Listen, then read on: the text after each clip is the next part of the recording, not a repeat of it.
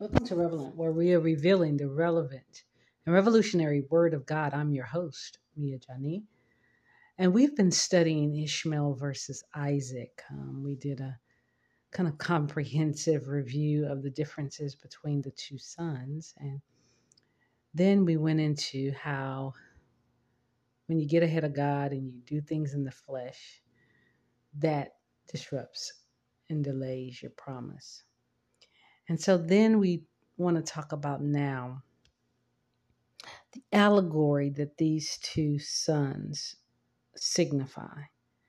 We're coming from Galatians, the 4th chapter. We're beginning at the 22nd verse, and it reads, "For it is written that Abraham had two sons, the one by a bondmaid, the other by a free woman. But he who was of the bondwoman was born after the flesh, but he of the free woman was by promise. Which things are an allegory for these, are the two covenants, the one from the Mount Sinai, which leads to bondage, which is Hagar. For this Hagar is Mount Sinai in Arabia, and answereth to Jerusalem, which now is and is in bondage with her children. But Jerusalem, which is above, is free, which is the mother of us all. For it is written, Rejoice, thou barren that bearest not, break forth and cry, thou that travailest not, for the desolate hath many more children than she which hath an husband.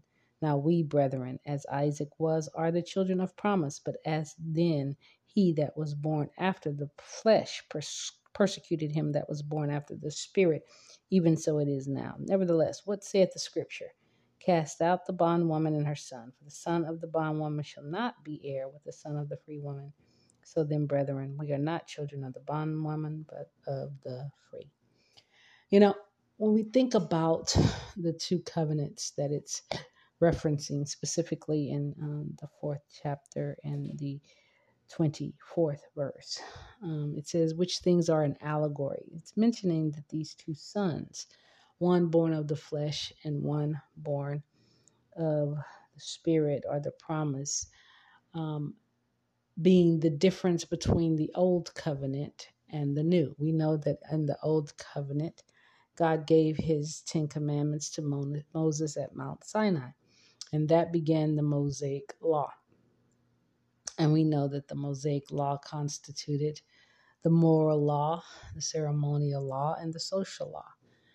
And then we have that being a tutor, the Bible says, until the day that Jesus would come, who would fulfill the entire law and the sacrificial requirements. And that he became the final sacrifice, splitting the veil, having no more need for earthly high priest to do atoning or sacrificing on behalf of the sins of the people. And so we have this old covenant that even though they did it year after year, it still wasn't able to clear their conscience of their sin. And so in essence, it was only good for a year. That atoning process that the high priest would perform on behalf of the people was not good enough to wipe away the sins of the people. And so it was just a foreshadow of what would happen when the Savior comes and he gives us redemption and he's able to eradicate all of the sin in our lives. And he does that on the cross. When he died on the cross, he paid the penalty for our sin. When he was buried, he buried our sins. And then he rose again to new life, signifying that we too will rise again. And so this newness of life that he gives us is now a change in our nature. Our spirit man has come alive to God. And so we look forward to the time of Jesus's return where he'll establish his kingdom. And we know that we want to be a part of that kingdom because then we'll truly, truly, truly be free. Now, in this world, we are subject as children of promise to the harassment by the children of bondage, the children that are born after the flesh, because they, unlike us, don't have a relationship with the Lord, don't know God intimately. And so when you say that Abraham had two sons, one was circumcised when he was 13, he was fulfilling what was considered the law. But the other was by faith, which was the preface for what was to come. We receive Christ and what he did for us by faith. And so when we are of the free woman, when we are from above, in other words, when we've been born again, we've now become the children of the free woman. And the free woman's children are at odds with the bond mother's children.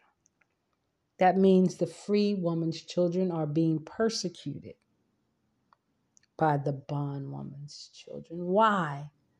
Because the way in which the world works, the bond woman's children have mastered it. They are used to doing things the natural way. Remember, Abraham and Sarah got in their flesh and got ahead of God.